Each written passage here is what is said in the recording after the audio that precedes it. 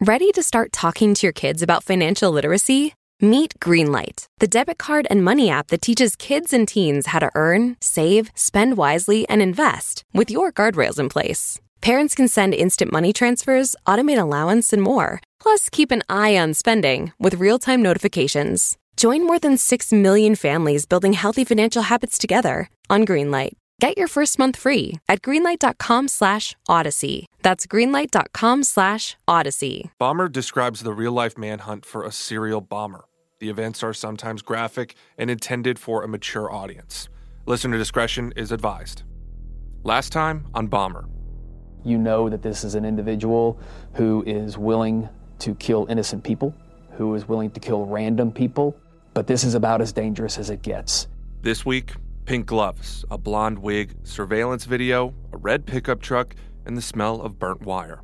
He could go into the wind anywhere in America. So let's say he found out we were after him, and then he goes to Florida and starts blowing up things in Florida. I'm Jason Puckett, and this is Bomber. Into the flames, I laid you down. Of course, my heart was breaking now. Monday, March 19th, 2018. The night after a tripwire had exploded in a quiet Austin neighborhood on the west side of town, injuring 2 victims. Phones started ringing. Interim Austin Police Chief Brian Manley got the call just before midnight. So I received a phone call from the special agent in charge of the FBI, Christopher Combs, letting me know that there had been an explosion at a FedEx facility in Schertz, Texas. Back at his hotel room just outside of Austin, ATF Special Agent in Charge Fred Milanowski was making phone calls too. Fortunately, we had a team that was in San Antonio, which was close proximity to Schertz. They responded there immediately. Schertz is about 65 miles south of Austin, actually closer to San Antonio. The scene of the attack was outside Austin police limits, but Manley knew they'd need all the help they could get. It was greatly concerning because now what we had was attacks that were focused on the city of Austin had now spread beyond the city's boundaries and into, another city. So were we going to see this bomber now start moving around in a much larger area, which could make things more difficult, and we could potentially have to split resources as we're investigating in multiple different communities. We raced to the scene along with news crews from nearby San Antonio. A 5th package bomb explodes, this time at a FedEx facility just outside of San Antonio. This case now has 2 major Texas cities on edge. Early this morning, a package exploded on a conveyor belt at the FedEx facility in Schertz, injuring a woman. The FBI says the Schertz blast could be connected to the deadly Austin explosions. We started to hear more about what had happened. The blast went off shortly before midnight when about 75 or so FedEx employees were on the clock inside the warehouse.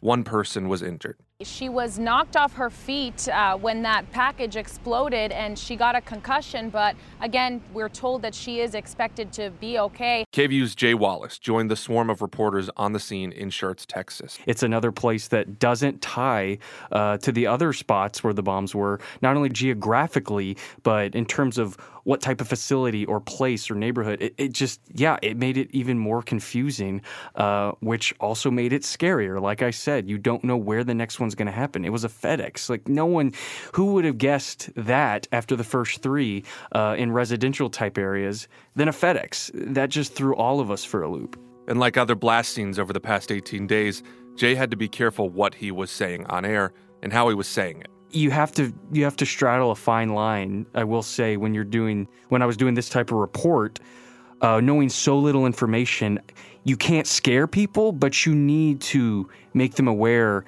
and give them the information you know, right? We heard from residents living near the scene of the 5th blast. Again, familiar voices of fear and concern. I just think it's kind of crazy that happened that close to where we live. And especially if I get a package, now I'm on high alert with that. This is way too many in such a small time frame. I am a law enforcement officer's wife. And so this plays into that. Because ultimately, this is affecting not only people at FedEx, but now we have FBI, we have SWAT, we have Schertz PD.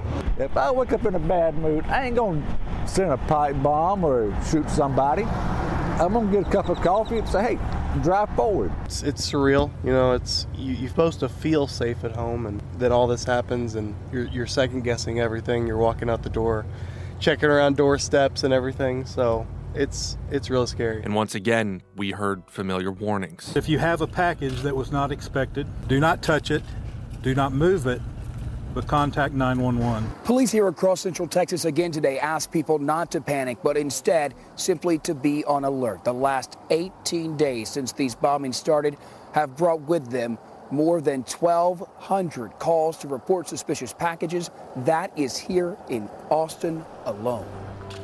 But behind the scenes, investigators were collecting evidence and what was probably the biggest break in the case yet. After weeks of dead ends and wrong turns, they had a possible lead. FBI Special Agent in Charge, Chris Combs. When the bomb went off at the Schertz FedEx facility and we responded, FedEx turned over all the information they could about that package. ABC News lead investigative reporter Josh Margolin was following developments closely. This box came from which truck, which came from which location. That's how the system works. You know, it's a kind of a hub and a spoke system. So they're doing that. Then they send investigators to the one FedEx location where the bomber had shipped the packages. KVUE and Austin American Statesman reporter Tony Plahetsky was getting more info from his sources, too. We learned where the package had been mailed from before arriving at the FedEx warehouse in Schertz. The bomber had gone into a FedEx store on Brody Lane. It's in a suburban community of Austin called Sunset Valley, just outside the city limits. And the bomber actually went into that store and shipped 2 explosive devices that were bound for 2 separate addresses in Austin. 2 devices. We knew about the one that made it to the Schertz warehouse, but another package was out there. So while the clues coming in were the first real turning point in the case, the reality of another package in the mail system was deeply disturbing. So authorities become very terrified that this person is relying upon private carriers like FedEx to ship packages. Also, there was this big question of whether or not there were others in any sort of mail distribution system at that point or any other private carrier system at that point. And so investigators became immediately even more concerned about the escalation of the bomber. So the conversations that we were having were whether or not we needed to really ground all of the delivery trucks for this carrier, have them park them in a secluded place away from residential areas, away from populated areas, and get the drivers away from the trucks until we could account for that package that we knew was in the system somewhere. And it wasn't just delivery trucks they were talking about. There was a much bigger concern. You now have the possibility that bombs have been placed in the mail distribution system, whether it be through the U.S. Postal Service or through one of the private carriers, all of whom use planes to fly parcels across this country. But as they grappled with the weight of that realization, there was good reason to be optimistic.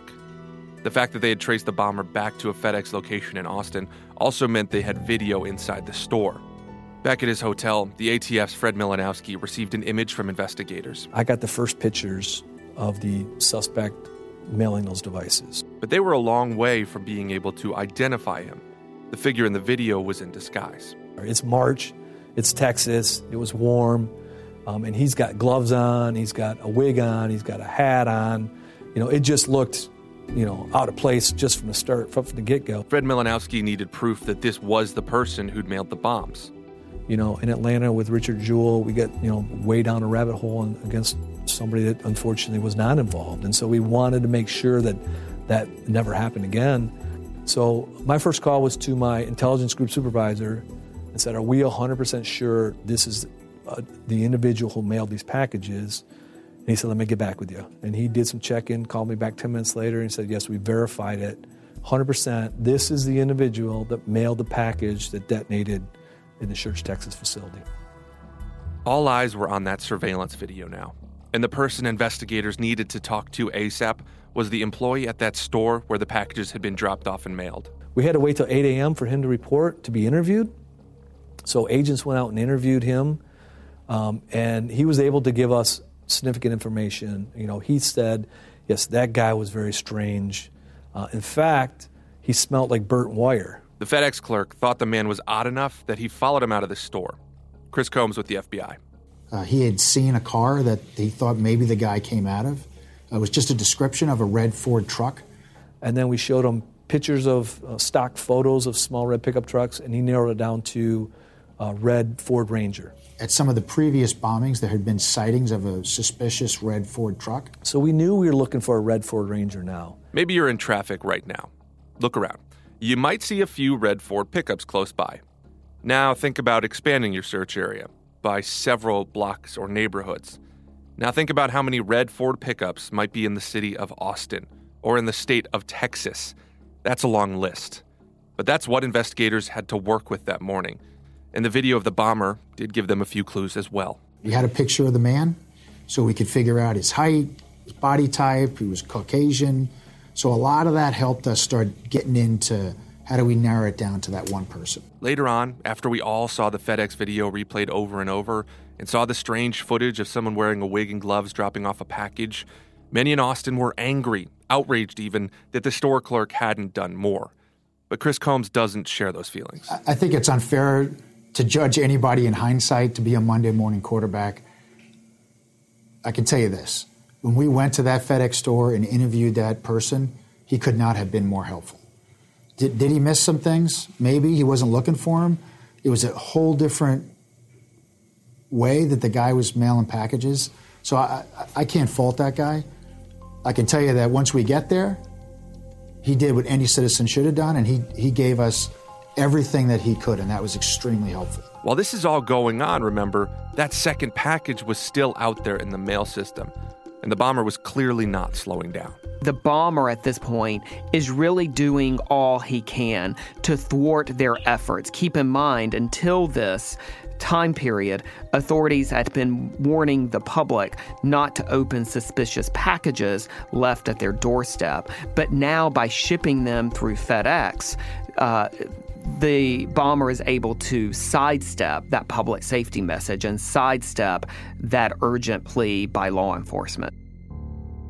I was scared for our community because knowing how successful this bomber had been, knowing that they had some level of skill in building these devices because they were able to build them and deliver them and actually have them explode, showed that they had some level of skill. But it was so important that we let the community know that we cannot panic, because in a panic situation, people don't think straight, they don't think thoroughly sometimes, and if we could all work together, as a law enforcement community and our community in getting out these so important safety messages and following some of the procedures we put out, that we could keep ourselves safe, because these bombs were exploding as they were being handled. And so we were working so hard.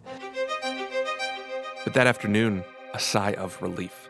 The second package is found at another FedEx warehouse closer to Austin. Like the first FedEx package, it's addressed to a business in Austin. It was still intact at the warehouse. The bomb squads very impressively went in, and they rendered that device safe. So authorities, unfortunately, were not able to gain any clues from that second device, like a handwriting sample or any sort of fingerprints. But the good news is that they stopped that device prior to it making its destination and prior to anyone else getting hurt. Later on, we learned the return address on both packages was labeled with a name, Kelly Kilmore. Eventually, investigators would try to figure out why certain businesses were targeted by the bomber. We spent hours interviewing those potential victims, and none of them could really tell us that they knew them or why they thought they were victims. Whatever was happening behind the scenes, we could all tell there was a new sense of energy, of urgency among investigators.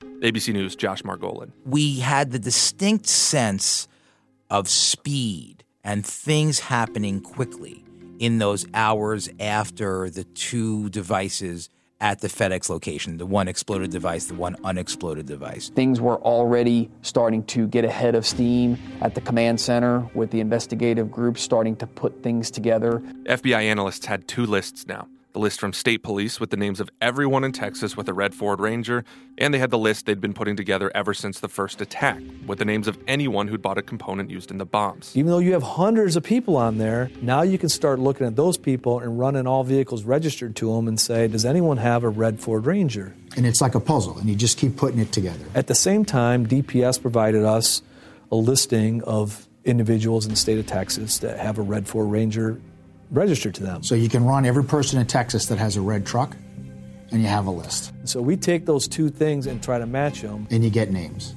And then you take those names and you compare it against the names of every single person that's ever gone to other 100 stores. But the process would be painstaking, with analysts pouring through records and looking at hundreds and hundreds of names. This is intel analysts and investigators going through all those pieces to find connections. It's by hand. I know Hollywood wants to tell you that we have these great computers that go through all that in seconds. I can tell you for the Austin bombing, it was individuals doing great work, going through hundreds of boxes of records. One of those analysts was Jordana Nesvog. She'd been with the FBI for 12 years and with the Bureau in Austin for 5. She started looking through a stack of receipts and the name on those receipts and cross-checking with vehicle records. Pounding away hour by hour, going through paper, trying to find that big one thing that would get us over the hump. She started typing in names, looking for a match. Did anyone buy bomb components and own a red Ford Ranger? She picked up another receipt. She typed in a name, and then, almost impossibly, a match. She quickly called over a supervisor. That individual had bought one component. So we had his name in the database for one component that he had bought. So building that database on the front end, that paid off dividends for us.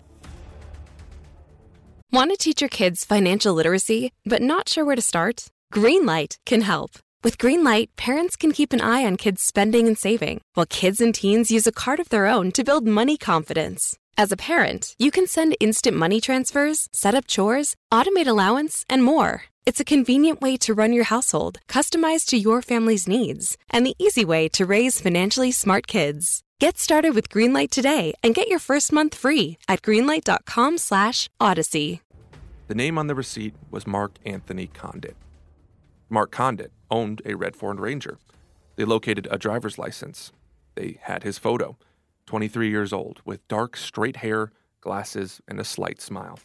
They also had his address, a home in Pflugerville, just outside Austin, where the first bomb had exploded 19 days earlier. And we had that name, and then we started doing background checks and doing other database queries where we felt that name was stronger and stronger. As the day went on, investigators watched surveillance videos. They saw the same man in the driver's license shopping for items related to the case. One of the videos from an Austin Home Depot. Yeah, so the Home Depot video showed the bomber buying signs, "Drive like your kids live here" signs that were used to anchor the tripwire. The video also showed him buying gloves, and those same gloves are the ones that he was wearing when he went inside the FedEx store. Things finally seemed to be falling into place. Whoever Mark Condit was, the evidence all seemed to point to him.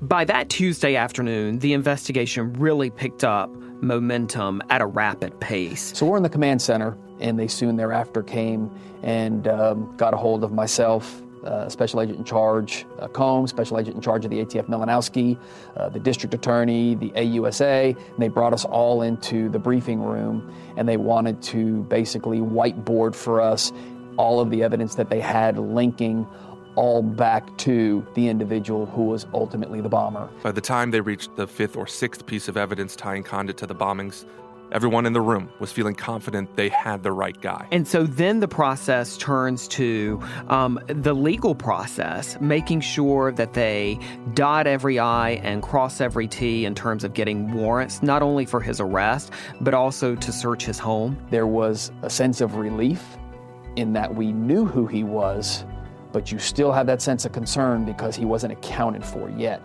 And since he had been so prolific with placing bombs around our community in the mail, we knew we still had to work very quickly. Everything had to be done by the book.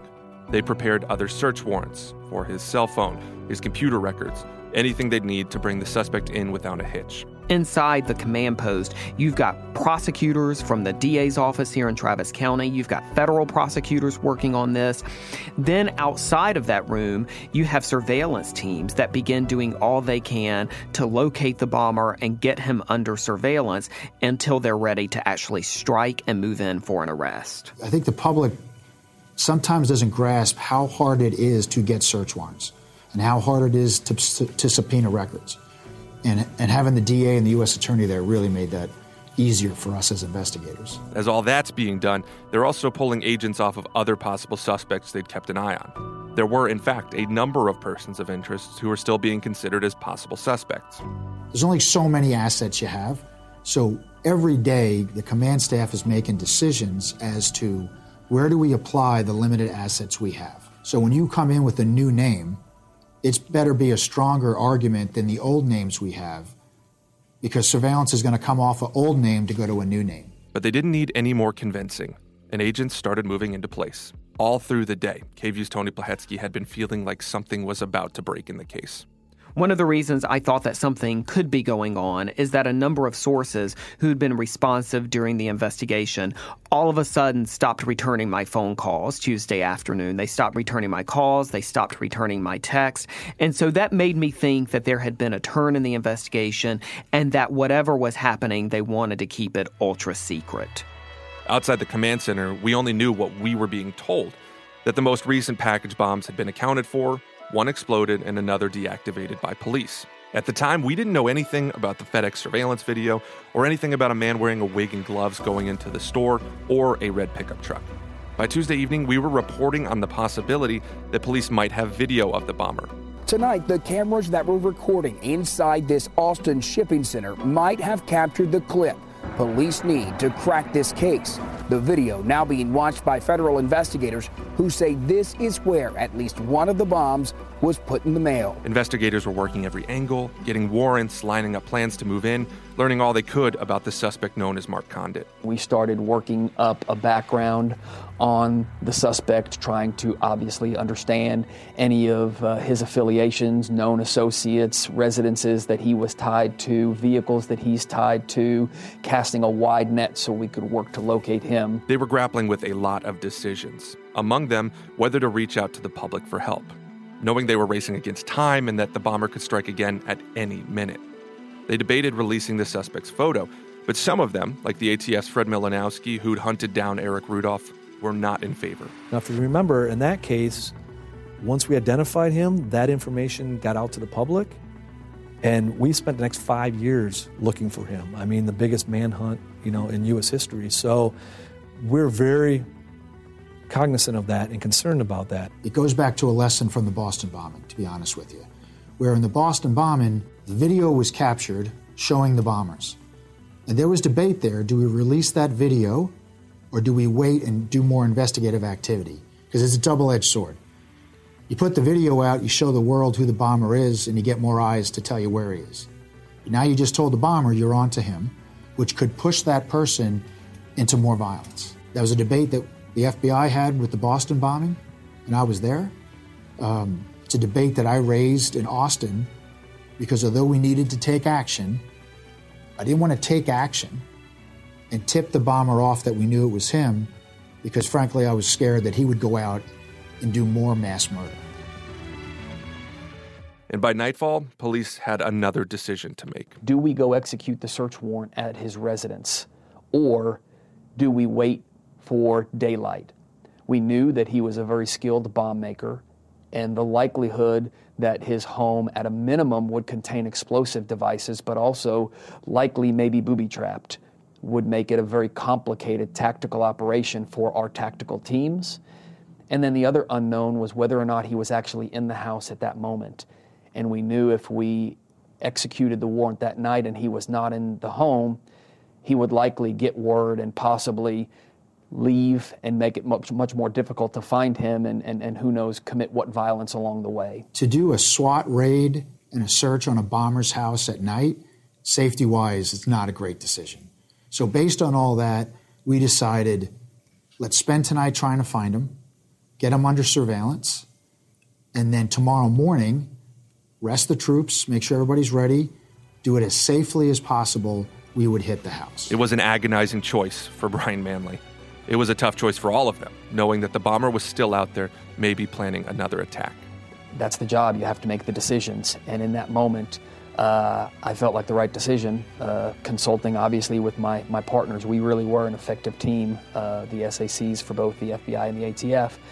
that the right thing to do was to wait for sunup. So they waited, and we waited. And then, the unthinkable.